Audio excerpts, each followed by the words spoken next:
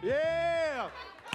Hey, how many of y'all are already registered for the marriage conference? Come on, let me hear you. Do me a favor, and y'all want to go ahead and do that if you can. You can go right outside. You can see it on a poster, register on our website. We're starting to finalize a lot of the details from food to childcare to all kinds of different things, and it helps us know if you're coming, because what would help us a lot is to not get people to register last minute or the day of. Can I get an amen? And so if you want to be here, again, it's going to be a great time, real intimate time together. We'll be in here. We have about 4 or 5 sessions, from an intimacy session to a Q&A session. It's just going to be a really great time for you. Whether you may be sitting here going, yeah, my marriage is struggling, we need this. Or you may be somebody in here going, my marriage is pretty healthy, we don't need this. You still need it, okay? And here's why you still need it, because, and this is some of the stuff we're going to talk about, marriage is a constant reworking, okay? Every day you're a new person. Every week you're a new person. So it's always coming back and talking about it.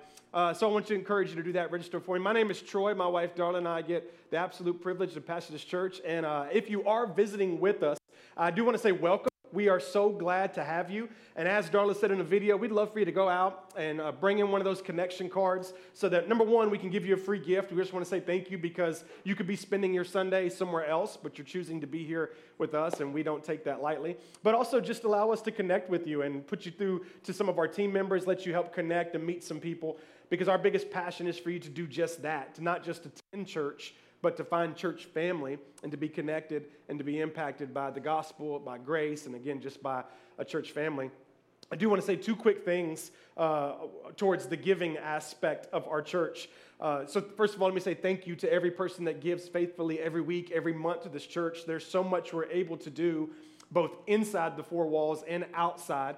For the past 4 or 5 weeks or so, we've been talking about our partnership with Convoy of Hope and providing water filters, and that will come to a close today. We'll give almost 50 water filters towards Convoy of Hope. That's 100,000. Yeah, come on, we can give God praise for that. Come on. We talk. I've said this multiple weeks. It's 100,000 gallons of fresh water per water filter. So you're talking about almost 5 million gallons of fresh water that, through your finances and through your faithfulness, will go out to some of these third world countries.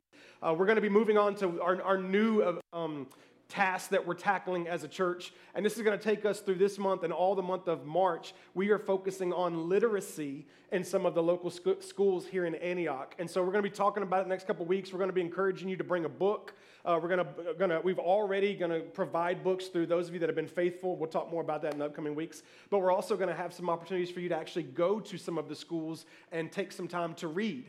I'll share with you later on some statistics about the lack of literacy throughout different schools in this area, as well as schools throughout our entire country. But it's important, and we feel like it's important, so we're partnering with Empowerment Incorporated, and we're going to start moving some of our attention towards that over the next month and a half. And so, like I said, I'll be bringing you statistics and opportunities to serve and opportunities to give.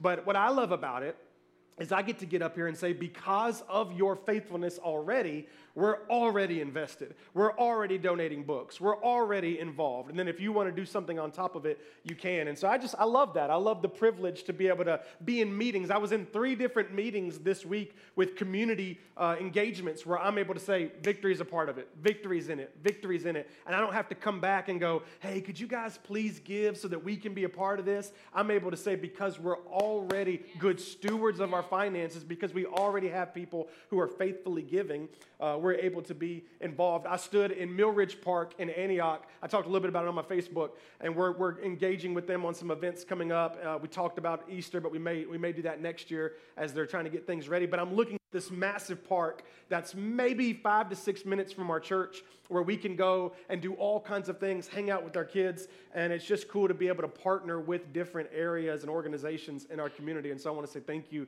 church, for being so generous. Amen? I cannot believe that both Zenobia and Brian would get on stage and be for the Eagles in front of all you guys. I'm not biased by any means. I don't really care who wins. Can you tell I'm lying there? All right, there we go. So I need everybody who is not a Eagles fan to pray and believe for the Chiefs today. Can I get an amen? You there with me? All right. Let's get to what really matters. Let's get to the Word. If you have your Bibles, do me a favor. Go ahead and open up the book of Nehemiah. Nehemiah is in your Old Testament. You're going to go to chapter 8. If you are visiting with us, let me give you a little bit of context as to what's happening. So the book of Nehemiah is actually about a man named Nehemiah who God lays on his heart to go back to his hometown, to go back to Jerusalem and rebuild these walls of the town because they got attacked. The walls were torn down. Their people were enslaved and they were taken to a place called Babylon. And now God has freed them and they're returning home and they want to live in freedom in their hometown, but they have to build the walls because without walls, there's no security. And so this is the whole concept of Nehemiah. The whole book of Nehemiah is him and people that God's provided to surround him with rebuilding these walls. And so for the past few weeks, we've talked about all kinds of things from building boundaries in your life to having the right people in your life that can help you rebuild the walls. But this week and next week are kind of unique because in the actual book of Nehemiah, the wall is now rebuilt. And so what you and I are going to talk about today and next week have a lot to do with our lives post-rebuilding. We started this year with the word being rebuilding and the idea that we might rebuild our marriages, or we might rebuild our relationship with Jesus Christ, or we might rebuild our finances, or we might rebuild our community, and not rebuilding it back to what it was, but rebuilding it to what it was always supposed to be, what God always intended it to be. And so today's message and next week's message are really kind of looking forward into this concept of you have rebuilt or you have begun the process of rebuilding, and these are things you have to keep in mind. So you ready for the word? Yes. Nehemiah chapter 8, we'll start reading at verse 2. I'm going to hop a little bit between 2 and 9, and I'll read it and then we'll get going. It says, so on the first day of the seventh month, Ezra, the priest, brought the law before the assembly. The law is the first 5 books of the Bible. So Genesis, Exodus, Leviticus, Numbers, Deuteronomy. Those first 5 books in your Bible, the Old Testament, if you start at Genesis, that's literally Genesis. It'll go Exodus, Leviticus, Numbers, Deuteronomy. That is what they called the law back then because it has how you should behave as someone who is going to be a follower of God. So they called it the law, okay? So that's what he breaks out before the assembly of the people. It says the assembly, which was made up of men and women, and all of the people who were able to understand. So any kid, any young person who's at the age to be able to process the law, they've gathered to hear this. He read it aloud from daybreak till noon, that's a long time, as he faced the square before the water gate in the presence of the men and the women and the others who could understand it. And all of the people listened attentively to the book of the law. People honored, they respected the law, so everybody's listening and interested. Then Ezra, the teacher of the law, stood on a high wooden platform built for the occasion. I thought that was unique that I'm standing on a high wooden platform. But it's just always kind of been the way it is. It elevates the communicator. It brings attention to what we're talking about because what that person's saying is important for our life, and so we're engaged. We're going to skip a little bit, and it says Ezra opened the book. So Ezra opened the law, and all of the people could see him because he was standing above them, right? This is kind of basic information, but you get it. As he opened it, the people all stood up. You may have been in a church before where the pastor would say, let's stand for the reading of the word. That's kind of where they get some of this from, that people stood up in honor in the reading of the word. But it goes on to say, they read from the book of the law of God, making it clear and giving the meaning so that the people understood what was being read. Now you have to understand, everybody's in the square and they're listening to Ezra. He's reading the word, they're listening, and it says, then Nehemiah the governor, so Nehemiah, the guy we've been following, Ezra the priest and the teacher of the law, and the Levites who were instructing the people said to them all, watch this is important, this day is holy to the Lord your God. Do not mourn and do not weep. Why would he say that? And it goes on to tell us, for all of the people had been weeping as they were listening to the words of the law. And that was the part where, as I was studying through the book of Nehemiah, that was the part that jumped out to me, that all of the people were weeping as they were listening to the law. I want to talk to you this morning just for a moment from this idea, trading chains. Trading chains. I have recently kind of been very honest with you guys about my family and I and the difference between vacation and a family trip. You know, if you've been here over the past probably 6 months to a year, you've heard me express this. I'll say, and I'll tell this in case you're new or in case you haven't heard me say this before. I'm about to give you wisdom that is it's just insane for you, for your marriage, for your sanity. This is great wisdom for you. If you go out of town and you go without your kids, that, my friends, is a vacation. If you go out of town and you go with your kids, that, my friends, is a family trip, okay? You need to learn this because you will come home from a family trip and people will treat you like you came home from a vacation, right?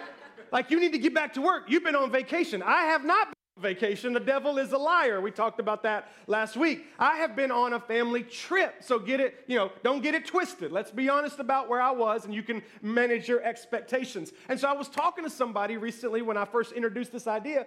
And they said, I don't really, they were one of those really good parents. They were like, I don't really understand what you mean by that. I see them both as vacations. And I was like, whatever, And so I said, well, let me give you more of a greater explanation.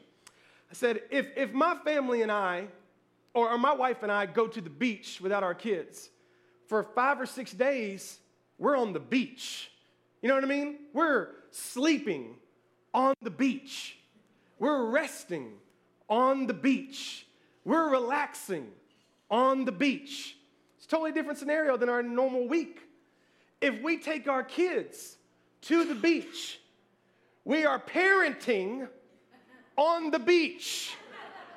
We are refereeing on the beach, right? We are yelling and arguing and stressing on the beach, okay? So that's what I mean. It's a different scene, but it's the same situation, right? So that's why it's a family trip and not a vacation. And here's where my mindset is with this. Sometimes you and I in life, we hope for change, but we find ourselves in different scenes, but with similar struggles. Like we hope for situations to change. We hear about scenarios where we believe that there will be a shift in our current experience, and with that shift, something's going to change and there's going to be hope. But then we get into that new situation, that different scene, and even though we're in a different scene, we're still experiencing similar struggles. Let me give you some examples. You may be in a different relationship, but you have the same hangups, right? You may be in a different city, but yet you got the same insecurities. It may be a different day, but it's the same disappointments. So the scene has changed. You might have a different job, but it's the same issues, right? Your kid may be in a different season of life, but it's still difficult, right? Like the scene has changed, but you look up and you go, man, I'm in similar struggles. And if we're not careful with something like this, it can be very easy for you and I to develop these fatalistic views where we start to believe that life is just something that we have to endure and that we can never actually expect for things to get better. This is why, watch, we'll find ourselves going into a different relationship but just expecting it to fail as well. I heard somebody talking on a podcast that said, this was the stance I had in my first marriage, this is the stance I have in my current marriage, and this will be the stance I'll have in my next marriage. He's in a different relationship already expecting it to end, right? Because we can get in different jobs and different scenarios and different seasons of life and still expect it to be miserable, be at a point where we don't really have an expectation for anything to change or be better. So let's talk a little bit about these people in Nehemiah. According to theological studies, they have rebuilt this wall in record timing. They let's just say, I forget the actual timeline, but let's just say it was supposed to take them 52 weeks to do it. They did it in like 37 weeks. This was huge. Not only had they rebuilt the walls, but they had done it in record timing. This was a huge success. And so they rebuild the walls and they gather everybody into the square, and they're going to commission these walls by reading the 5 first books of the Bible. That's what they're doing. Everybody gather, let's come together. We're going to celebrate us rebuilding these walls by reading Genesis, Exodus, Leviticus, Numbers, and Deuteronomy as a commissioning over. And they start to read, and because what the law does is the law shows us that we are unholy. The law shows us that we are not worthy. The law shows us of our sins, it reveals our shortcomings, and it sets us up, if we understand Christ and grace, it sets us up to need Jesus. So they start reading this, and the people instantly start weeping because now they are learning, or at least being reminded, that they are sinners. They're being reminded of their shortcomings. They're being reminded of no matter how good they are, no matter how well they perform, they are not good enough. And so they go from, we rebuilt these walls, to now crying and weeping and upset. Where they should be worshiping, they're weeping. Where they should be celebrating with joy, they are overwhelmed with judgment. You see, I believe that Jesus came to offer real freedom. I know that not everybody believes like me, but I know enough of Scripture and I know enough of my actual experience with God where I actually believe that I can be set free by Jesus. I actually believe that I can be in the midst of a hardship and still experience freedom. I believe that I can make mistakes and fail and still be walking in freedom. This is what I believe about Jesus. Sadly, though, a lot of religious environments, I think some of you may be able to attest to this in the past, too often give this impression that a life with Jesus is less about relationship building and more about rule following. And so when that's what we're taught, that this Christianity, this religious experience with Jesus is all about your ability to keep rules versus your ability to be in a relationship with Jesus, it makes sense that there will be times in your life where you should be joyful, but you're overwhelmed with judgment. There'll be times in your life where you should be worshiping, but you'll be weeping. There'll be times in your life where you should be celebrating what you've accomplished with God's grace and God's power and moving forward, but you can't shake the fact that you are a sinner and that you have failed, and you will find yourself standing in the square like the men and women weeping instead of worshiping. When I first got saved, I got saved at about 17 and a half years old, and so Darla and I were talking about this with some friends over the weekend. I just kind of got thrown into it, you know what I mean, at that age.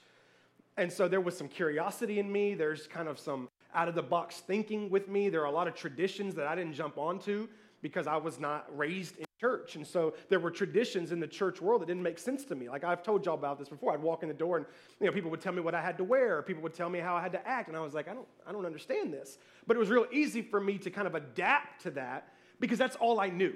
Because my church that I got saved in was a great church, and the pastor was a great pastor. But there was just traditional people, but those people loved me, and so it was real easy for me to just kind of fall into that culture and that concept, and for that to become normal for me. But here's a question I could never shake. Why wouldn't everyone want to surrender their life to Jesus? I couldn't wrap my mind around that. Like, as I'm studying the Bible and I'm reading that Jesus died for my sins so that I don't have to die for them, when I'm learning that I can be set free, that when times are hard, I can give him my yoke and take his yoke, which is easy, and I can take his burden, which is light. When I'm reading all these things about Jesus, and I'll be really honest with you, I don't know if any of y'all are Chosen people, the show Chosen, but if you really want to get a character of Jesus, watch Chosen. It'll be like, how could you not want to follow Jesus? In a time where life is so hard, I used to always come back to the question, why when I meet people who don't go to church, I'm like, why wouldn't you want to go to church?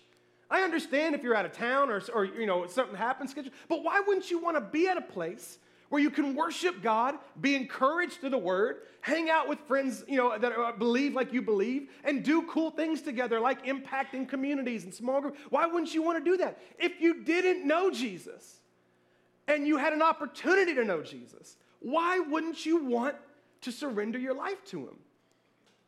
And man, the older I get, the more and more I understand it's because at some point people were presented one thing or they were told one thing, but they experienced another.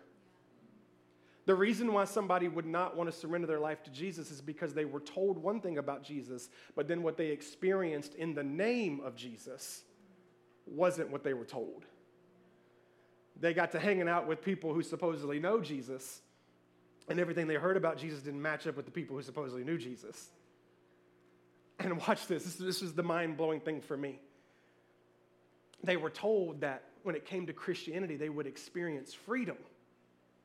but all they really felt like is they were just trading chains for chains. And that's what messed me up.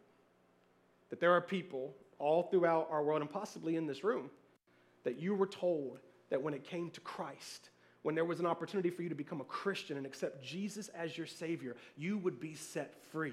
And you walked through and did what they said to do. You came to church, you said a prayer, you came down front. These things happened. And now looking back, all you feel like you did was you just took off one set of chains and took on this new set of chains and just replaced them. Let's go back to Nehemiah chapter 8 for a second before we get too deep in this. Nehemiah chapter 8, and again, like I said, they've built the walls. Ezra steps up, he breaks out the law, and he starts to read it. And y'all just be with me. Like, this had to be the worst party ever. Y'all remember in the office where it was like, it is your birthday, period, right? Like, that's how this had to feel.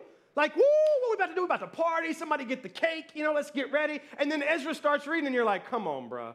You know what I mean? Like, y'all ever had that friend that just knows how to ruin every moment? Like, we're having fun, we're going to celebrate for a second. Yeah, but I don't know. Do you know how expensive this cake is? I'm normally that guy, just so y'all know. But I'm just, it is. One time we were scheduling a trip with some friends, and those friends messaged Darla and I, and they said, hey, because of this and that, we can go a day earlier, right? And before I could respond, my friend sent back on the text, Troy's thoughts, but that's more money. And I was like, it's true. That's the first thing I thought. I'm that person, right? I'm just going to throw all of the water on your fire. Like, they're here. Man, we did it, Nehemiah. You were moved by God in chapter 1. God provided resources. The enemy came. We defeated the enemy. We built the wall. We built it quicker than we should have. Come on. Can we give God praise? And then you found out that you are a sinner and you, buzz killer. Right? And that's what we're looking at. They're all weeping. They're all crying. They're exhausted from working, and now they're weeping because we're reading this law. In churches all over the world, in Antioch, Tennessee, in other cities of Tennessee, in other states, in churches all over the world, you've got people who are putting their hands down in weariness instead of lifting them up in freedom. Think about that. Just walking around, terrible. You are my champion. No, I'm not. You know what I mean? Like, you just absolutely overwhelmed by this concept. Trying to figure out, how do we move forward feeling victorious when everything continues to tell us that we're not? People who should be walking around celebrating, and instead their hands are down in guilt and shame.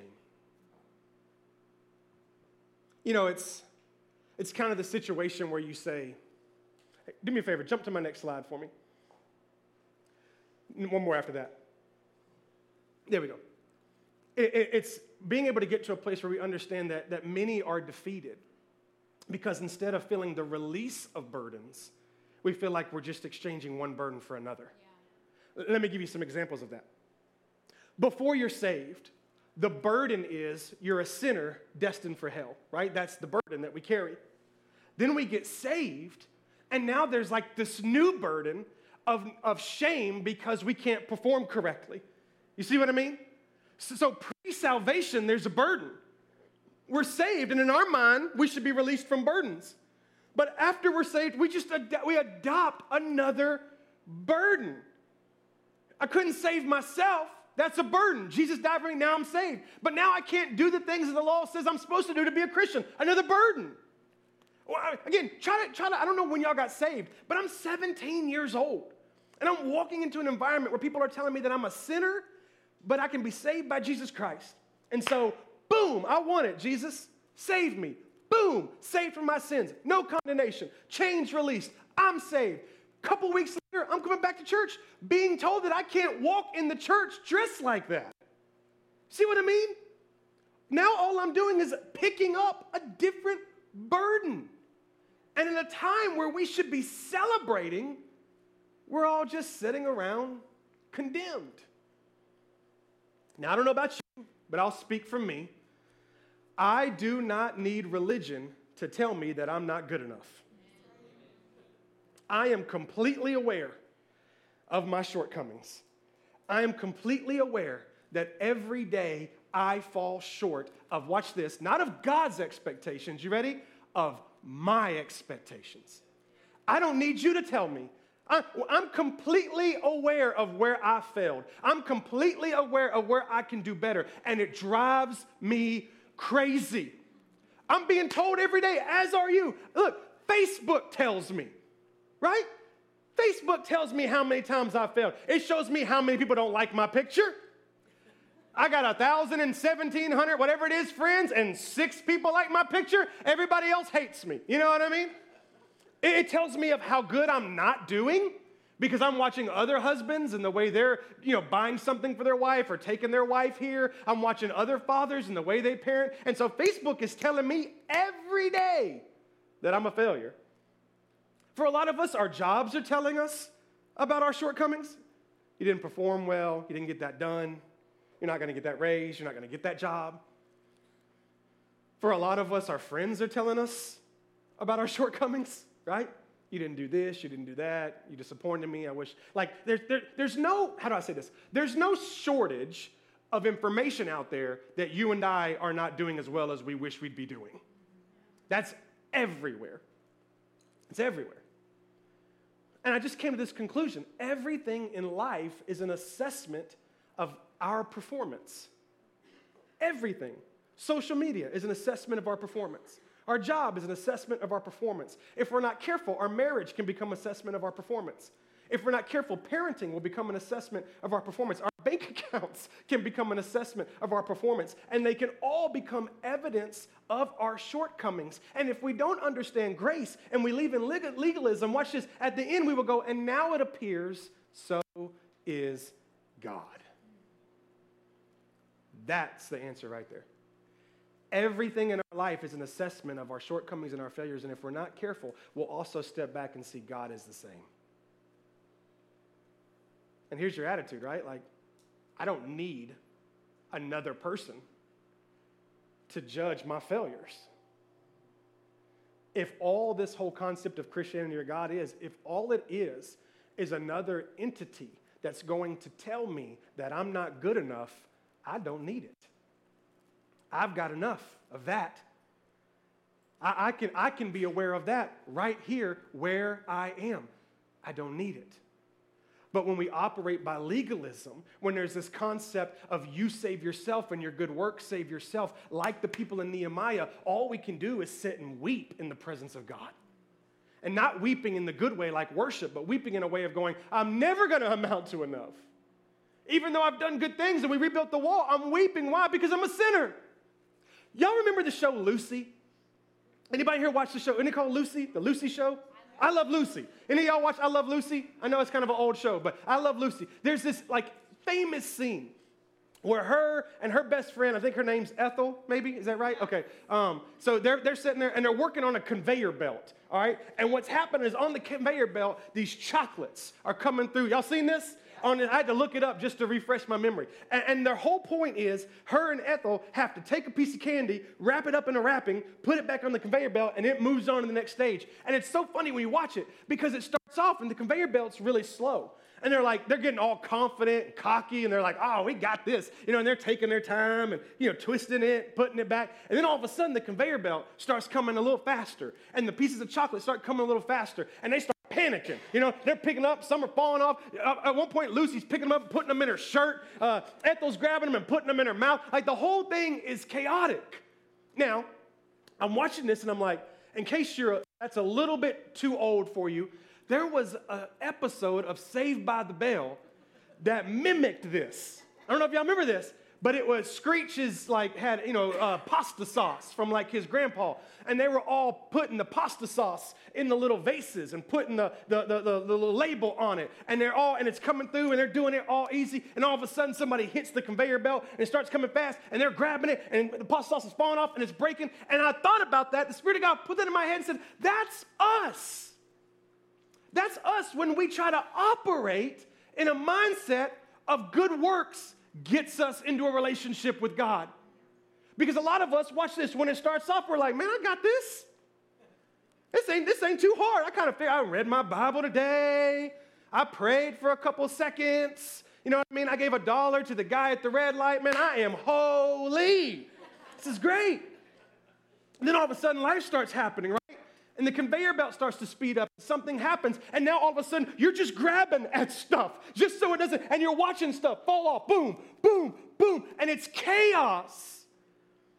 And when something like that happens, all we can do is sit back and weep. Why? Because I'm not good enough.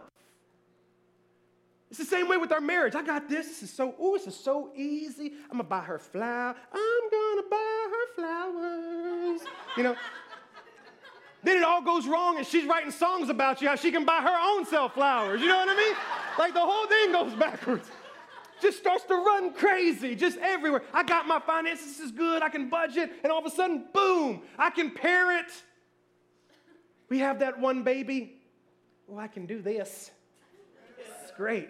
It's 2 of us. It's 1 of them. We master them. And then at 3 in the morning, you ain't slept in 10 days.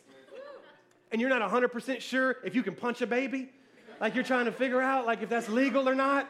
You know what I mean? Because you're losing your mind. It's the same concept. Like it's everything. Listen to me. When it comes to religion, this is the same. I talked to you last week about a lie. This is the lie the enemy wants us to believe, is that you and I are good enough to do it on our own. And the truth is, for a moment, you are. And there's a second where you start to go, man, this is easy. But the second life picks up and it starts to go, all of a sudden it gets out of control and you just grab it. You're throwing chocolates in your mouth. You're throwing them down your the whole world's falling apart. And because you think you're supposed to do it on your own, and because you think your good gracious is defined by your good works, when your good works falls off the conveyor belt, all you can do, like the people in Nehemiah, is weep. Can't do it. The law always, watch this, the law always brings a person face to face with their wretchedness. It's what the law does. The law in itself is not bad. The law is supposed to, this is what Jesus said. Jesus said, the law is not bad. He said, I didn't come to get rid of it. I came to fulfill it. Yes. The law is what brings us face to face with our wretchedness. It's what lets us know. When you see the speed limit sign and it says 45 and you look down and you're doing 72, that's when it lets you know. It's just informing you, hey, just a little bit. That's what law does. And law, without grace, we can only approach it 1 or 2 ways. And here's the 1 or 2 ways. We either deny our wretchedness and become self-righteous. Oh, I'm not a sinner. We start comparing other people. Well, I'm better than they are, right? Or we become despair. We get into despair because of our wretchedness. And here's the killer. We give up on following God. I think more people lean that way than the other. I think more people get into despair because of it and they just give up. Darla and I are always looking for ways to better, parent the kids and find ways to reward them and these kind of things. And recently they came up with this idea of this chart. And last night over dinner, we were trying to talk through what it was going to look like and the basis. But a couple weeks ago, Casey Ray started. Before Veda got involved, Casey Ray did it herself. And the idea was that she would get a check for every day that she's good, all right? So if she's good that day, at the end of the night, she gets a check. If she's bad, she gets a line. I didn't even know this thing existed. Like her and Darla had talked about it. It was operating. And so the night comes, Darla and I are on the couch. We're getting ready for bed, kind of watching TV a little bit before bedtime. And Casey Ray walks in, and she stands in front of Darla, and she goes, so how'd I do today? And I'm listening to it. I'm like, what's going on? And she goes, Mama, do I get a check or do I get a line? Like, how did I do today? And Darla, being, walking Jesus, she's like, baby, wasn't a great day. I'm thinking like, it was terrible. Like, let me tell you how bad you were. You know what I mean? I got you on video. You know what I mean? Just watch this for a second. She's like, baby, it wasn't great. It wasn't great. And so, yeah, you're probably going to get a line. And this was so funny because Casey Ray's standing in front of her and there's a little chair over here. And as soon as Darla said that, she went, ah! And she put her face in the chair just like that. She just, ah! And I'm watching it. And I'm so blown away by it because part of me wants to go, this is silly. And the other part of me goes, that's me as a Christian. You know what I mean? Like she had like 4 check marks. But then she messed up and it's like, my whole world's falling apart. Right? Because here's the truth. She's never going to be perfect. And it's great to have good days, y'all. It's great when you get to go to bed at night. You're like, man, I told somebody about Jesus. I read my Bible. I didn't yell at my kids. I kissed my wife. I'm winning today. That's great. It's great. But whether or not you win that day doesn't define if you're walking in grace and love of Jesus Christ, right? That's not the decision. That's not the maker of it. You're righteous because Christ is righteous. You're loved because he first loved us. So by all means, let's move forward and let's try to be as great as we can. But we cannot be in complete despair when we're not. And when we are told freedom is in Christianity, but for a lot of us, we feel like we're just trading chains. The people in Nehemiah chapter 8 had been imprisoned in Babylon. They had been enslaved. They were literally in chains. But God frees them, moves on Nehemiah to start the rebuilding of this wall. These people are then influenced by God to come back and help rebuild the wall. And they've been free of their chains, and they're literally rebuilding the wall so that they can live in their freedom. And they finish it. And they're happy. And they're excited. And they're proud. Nothing's wrong with that. And they gather to celebrate. And they start reading the law. And all of a sudden, they feel those chains coming back on. And all they feel like they did was take off the chains in Babylon and put on new chains in the middle of Jerusalem. All they were doing was trading chains. I'll give you a deeper thought. How many of y'all remember the story of the prodigal son? Y'all remember this story? In case you don't, let me just kind of give you a quick reminder. Jesus in the New Testament is telling a parable. He would do this a lot. He would tell a story to try to get a point across, because a lot of times they wouldn't understand what he was saying, so he would give this story to help them understand it. And he tells a story, a parable, about what it's referred to in the Bible, titled in the Bible as the prodigal son. And he talks about 3 characters: a father, an older son, and a younger son. The father is a representation of God, okay? The older son is a representation of someone who is saved but caught up in religion. The younger son is a representation of the person who has not given their heart to Jesus, okay? So again, younger son represents us pre-Christ, pre-salvation. Older son represents us after we've been saved but kind of got caught up in religion. And then the father is God, okay?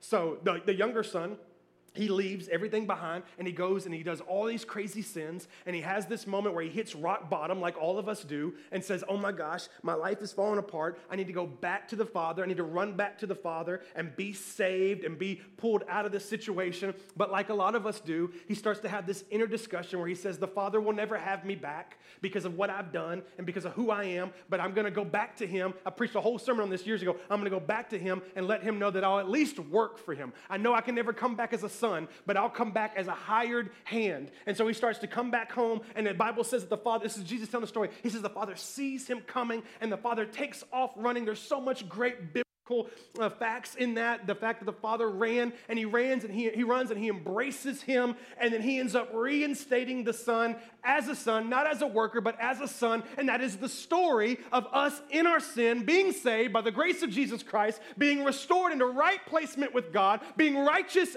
in Christ as a son of God. That's that story. It's phenomenal. It's us having those chains broken off. It's a phenomenal story. But the Lord was showing me this week, I never thought about this. Then all of a sudden, the older son shows up. Bible says he hears music and celebration. What they doing? Why is there a party going? Oh, they're celebrating. Well, what are they celebrating? Which story are we reading? If it's the prodigal son, they're celebrating the return of the son. If it's Nehemiah, they're celebrating the rebuilding of the walls. No matter what, every time there's celebration, here comes religion, right? Here comes judgment. Here comes legalism. Every time. And here's the kicker. Here's the part I love. The older son shows up and goes, are you kidding me? You've killed the fatted calf for him. We're celebrating for him. He's done all this, and here's what the older son says. Meanwhile, I have been here, anybody know? Slaving for you. Wait a minute. You view relationship with the Father as you being in chains? Jesus was telling us then that we have to make sure we don't trade chains for chains. That we don't go from being set free by the grace of Jesus Christ into a religion mindset that feels like I'm working for God, that I'm working for my value, that I'm working for my acceptance, that I'm working for my salvation, to the point that when people talk about God, we feel like we are enslaved. I've been working. All I've done, if I have to work for God, all I've done is exchange chains. If I have to work for his love, if I have to work for his acceptance, that's all I've done. Jesus is rescuing us from the chains of sin, and watch this, religion imprisons us in the chains of shame. So we're set free from one chain, sin, and put on a different one, shame. Jesus sets us free from the chains of condemnation, and religion just imprisons us in the chains of comparison. Free from one chain, put on another. Jesus sets us free from the chains of death, only to be imprisoned by the chains of disappointment. We are trading chains, trading chains, trading chains. I've shared with you guys before that when Darla and I first got married, we were broke. We were broke. You know what I'm talking about? Like broke. I've told you before, we would tell our kids that we would throw that their toys were broken before we had to buy new batteries. That's how broke we were, okay? And so as anybody does, Darla would come to me with an idea about buying something, and here's what I would tell her. We can't afford it. That's great that you want it. We can't afford it. Chains. Fast forward, we've been married now for 17 years, and we're in a way different place financially. And she'll come to me, and part of it's because I'm a good steward. The other part of it is because I'm cheap. She'll come to me and say, babe, we need this. And I'll go, we can't afford it. Isn't that interesting? That it's the same chain. It's just different scenes. Here, I really couldn't afford it, so it's a chain. Here, it's a mindset. I can afford it, but it's a broken mindset. And this is what if we're not careful, religion and misunderstanding of legalism and law and an absence of the grace of Jesus Christ will watch us be released from chains because you've been saved, but to stay in a mindset and come over here and take on a new set of chains. One problem's fixed, only to uncover another problem. We trade our chains of sin for now chains of self-preservation. And our knowledge of sin should never be bigger than our knowledge of Jesus Christ. Let's say it again. Our knowledge of our sin should never be bigger than our knowledge of Jesus Christ, our Savior. We are great sinners, but he's an even greater Savior, right? So I'm reading, and here's the part that gets to me in Nehemiah chapter 8. There's a part, verse 14, watch this. This is crazy to me. I don't know if y'all, if you're reading this with me, watch how this goes. He's reading the law. They're in the town square. They're celebrating. And he says, they found written in the law, which the Lord had commanded through Moses. They found this written in the law, that the Israelites were to live in temporary shelters during the festival of the 7 months. So that's the time frame that's happening. So it says, so the people went out. They went out and they got branches, and they came and built for themselves temporary shelters on their own roofs, in their courtyards, in the courts of the house of God, in the square by the water gate, and the one by the gate of Ephraim. And so I'm watching this, and I'm like, this is crazy to me, God, because watch. Over here is literal rebuilt walls where they can live in freedom. But because of the law, they are living under temporary housing while looking at an area that they can live in freedom. And I started picturing, like, imagine if it was raining or if it was cold, and they're like all gathered up under. I wanted to build this on the stage, but I went with a different illustration you'll see in a minute. But I wanted to build this thing, and they're like over here, and they're shaking, and they're shivering, and they're like, this is miserable. You know what I mean? This is terrible. And meanwhile, that is over there, totally available for people to live in.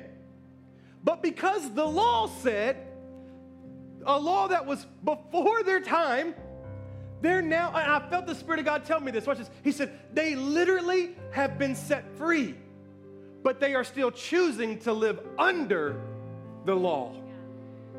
They have been set free, but they are choosing. They built their own place. They went and gathered things and built this temporary housing and suffered under it when the entire time freedom was right there. This, my friends, is what's happening today in religious culture, is we're being taught that because the law said we have to build something temporary, we have to be miserable over here. Meanwhile, a relationship with Jesus Christ is right there. It's freedom. We can be set free. We can be in joy. We can be away from condemnation. We can celebrate. We can not weep. We can worship. It's right here. It's free. It's available. Well, if you were me, you would go, well, what does that cost? It doesn't cost you anything. Christ paid for that. Well, I don't know. The law says I need to be able to build me a house. Why? Why? What? How stupid would you think I was as your pastor if next Sunday you showed up to 5383 Mount View Road, and in the street parking lot I had built this temporary kind of, little roof and side walls, and it was barely built, and you got out of your car and you were like, Troy, what are you doing? I said, come here. We're going to worship under this temporary housing this Sunday. And you would say, oh, is the water not working again? Is that what happened? No. Building's good. Oh, y'all couldn't pay rent? Nope. Paid it. So why are we out here instead of worshiping together in there? Right? Everybody in here goes, yeah, that's the dumbest thing I've ever heard. But that's the lie we're being told when it comes to Christ and religion and Christianity. That even though that's paid and available, we have to still stay under this. We were at some point were taught that even though we were set free from our chains when we were saved of our sins, we just have to adapt and adopt new chains. Can I give you an illustration that I hope stays with you for the rest of your life? When I preach messages like this, I hope it changes your thought process when it comes to Christ and grace. And I hope it empowers you with weapons when you're trying to share the gospel to your friends or invite people to church. Because in the South, y'all, in the South, we are overwhelmed with religion and legalism. And people have a very bad misunderstanding of what it means to be a follower of Jesus Christ. And there are people looking to people like us to bring them a message of hope and freedom. And I thought if I could give you an illustration, if I could make you see it with your eyes, you can maybe go to work tomorrow and go, I got to tell you what I just saw at church yesterday. Or maybe you'd say, I don't know if you know this, we're on YouTube. Like, hey, let me pull this up. You got to see this for a second. I want you to understand it. So I'm going to do this illustration, and I hope it sets you free. I want to have a time of prayer afterwards for you to be set free. But watch this. Romans chapter 7. Paul is talking. I mentioned this I think it was last week. This is where Paul is saying there's this fight going on between me where I want to do what's right, but I keep doing what's wrong. I don't want to do what's wrong, but I keep doing what's wrong. There's this fight in between. And towards the end, in verse 24, he says something that I think is very interesting. He says, what a wretched man am I. That's him admitting his wretchedness. That's him saying, I'm a sinner. There's nothing I can do. And then he says something really interesting. Watch this. Who will set me free from this body of death? Now, when we read that, we're kind of like, we just kind of move on. We don't really know what Paul's talking about. He sometimes talks a little crazy. But the reason why people he was talking to knew what he was talking about is because there was literally a process of torture back in that day to prisoners. And here's what they would do. They would take a prisoner and they would chain him to a dead body. That's what it was. So hand, leg, and action. Not somebody who's dying, somebody who's dead, okay? So a dead body, limp, heavy, diseased, nasty, dead, stinky. This ain't the Walking Dead, all right? It's not, this is dead, this is nasty. Chained to them. So not only would it limit their ability to move, right? Because where are you going to go when you got a 185, 200-pound person handcuffed to you who's dead, who's not helping you, he's dead, okay? Dead. And so they're handcuffed to him, and not only can they not move, but it smells bad, and it's nasty, and it's disgusting, and eventually disease would come from this dead body onto their body, and it would lead to them dying as well. So that's what Paul was talking about when he said that. But Paul wasn't talking about that literally. He was using something they knew to be able to represent something that you and I were experiencing. Because very few of us are ever going to be handcuffed to a dead body as a sense of torture, right? It's not going to happen. But Paul was telling us this so that we could see it a different way. Chris, come here for a second. Let me show you. Let me show you what I'm talking about. Paul's talking, I believe, about two things.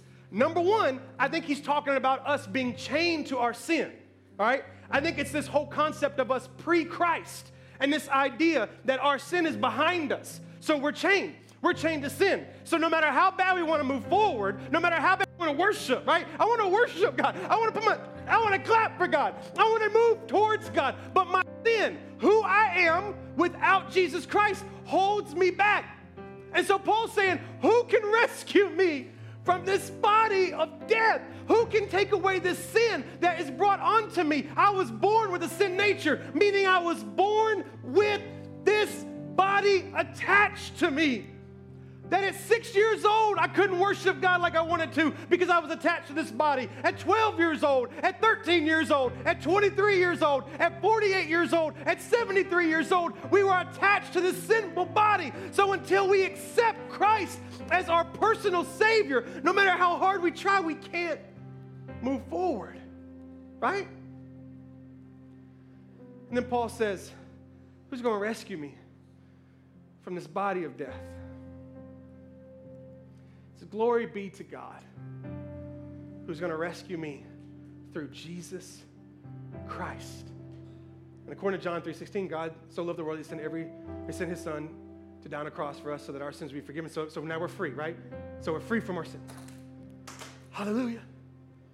We're free. If you decide to give your heart to Jesus today, you're set free.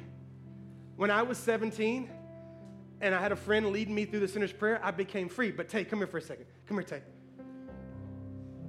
But here's the problem. We can be saved from our sins, and then if not careful, find ourselves chained back up again with law and legalism. And all I've done, do you see it? All I've done is traded chains. I couldn't worship God because I was lost. But then I found Jesus. And I was righteous in Christ. But man-made law told me I wasn't righteous. So now I'm right back to my chains, which means we could come into a room like this and people could be declaring, you are my champion. And we wouldn't be able to lift our hands because we know what we did last night. We wouldn't be able to move forward because we know the thought that we had. We know what we watched on TV. We know what we put on Facebook. And that legalism law tells us, and even though we are free, we cannot worship. We cannot move forward. And we're just a bunch of people who believe in Jesus and love Jesus, but we've just traded chains. And so I felt the Spirit of God tell me this. When Paul says, who will rescue me from this body of death? He's both talking about us pre-Christ and the deliverance from the law. Because Jesus is both the sacrifice for our sins, watch this, and the fulfillment of the law. So both of them are bodies, and Christ rescues us from both of them. You can let me go, right? So even though I've traded chains, I'm still set free. But there was more to it. I keep reading Paul's talking. And Paul goes on, I think it's verse 25 or verse 26, or maybe verse 25. He says, my spirit is a slave to God, but my flesh is a slave to sin. And when you study that, here's what he's saying. You ready? My spirit wants to do what God wants me to do, but my flesh still wants to be sinful. Anybody there? Hey, Brian, let me use you for a second. I started thinking through this because I don't know how many of y'all come in on a Sunday morning and you really, really want to worship God, but everything in your flesh says no. I don't know how many of you, there's moments where you really want to love God and move forward with God and do what God told you to do, but there's just something in your flesh that says no. And I'm picturing Paul saying, I'm a slave to God. And I'm like, watch this. I'm free, but what do I do with my chains? Because if I don't do something with my chains, the first thing that comes along to grab it, now I go to them, right? If I don't do something with my chains, the first moment that I'm weak, they can just grab, and now I'm just chained to something else. And maybe I got set free from legalism, but I met a girl. And because I got these chains and I don't know what to do with them, all I know how to give them is these chains. Maybe it's an identity issue. Maybe it's popularity. Maybe it's needing somebody to affirm me and give me identity.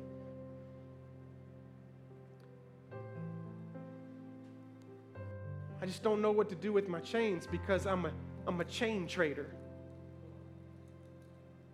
I just take them from here to here. I'm reading and I'm like, Paul's saying I'm a slave to God. So you mean to tell me that, let's say you're Jesus, I could take those chains and give those to you? And now when I don't feel worthy to move, ooh, Jesus, I can't go there, Jesus. You don't know me, Jesus. I can't. What's happening? How am I moving forward without being worthy? How am I getting that blessing when I don't deserve that blessing? What's happening right now? I've made myself a slave to God. And because I'm righteous, because He's righteous, He opens doors for me. He leads me. And so watch this. Even in moments where I don't feel like I can worship, in moments where I don't feel like I can lift my hands, as He worships, my hands go up. As He moves forward, I move forward. Do you hear me? Thank you, thank you. Do you hear me right now? We're chain traders.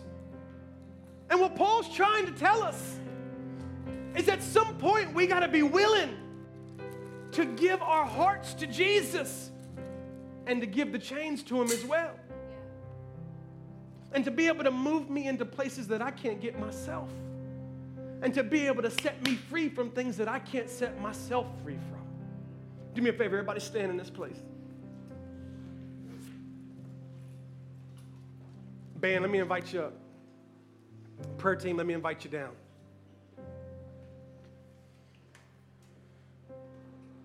Man, what an opportunity. Is that good? Is that a good illustration? Does that set somebody free?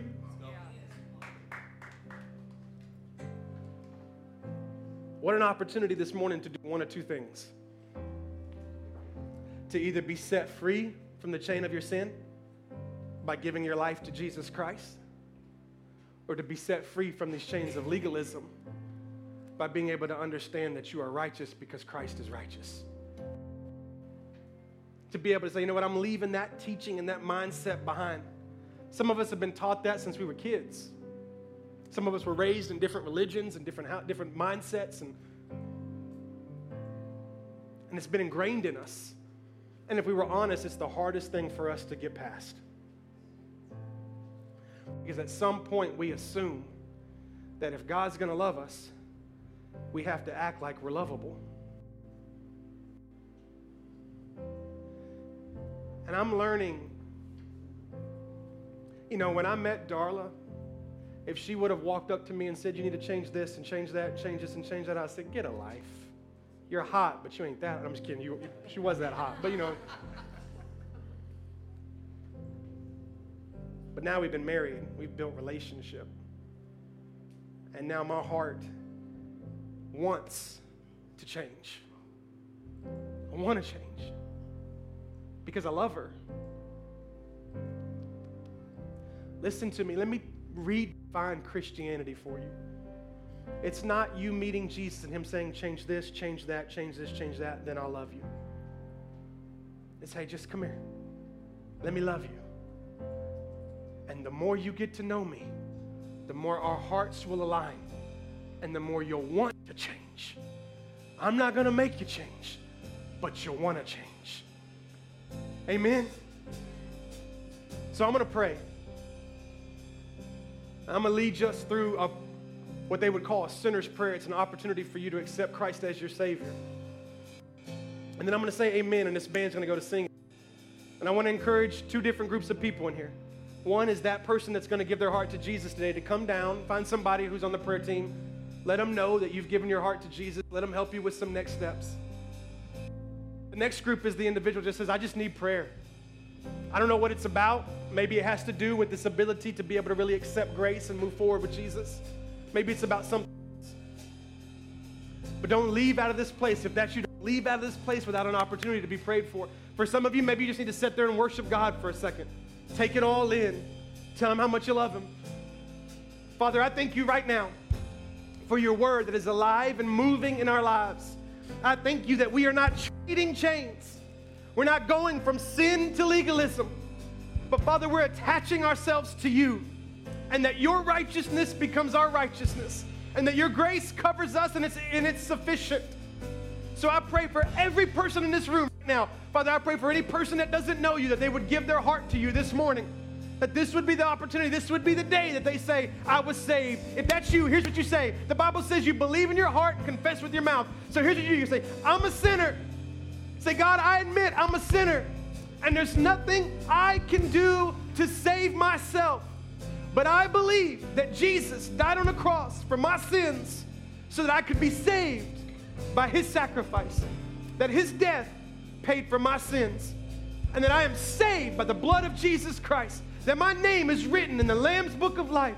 And that I will spend eternity worshiping you. That's the prayer right there. That's the prayer. Father, for every person that prayed that prayer, I pray they would find help and guidance in walking with you.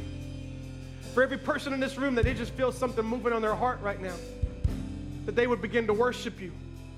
That if they're looking for prayer, there'd be an opportunity for prayer today, Father.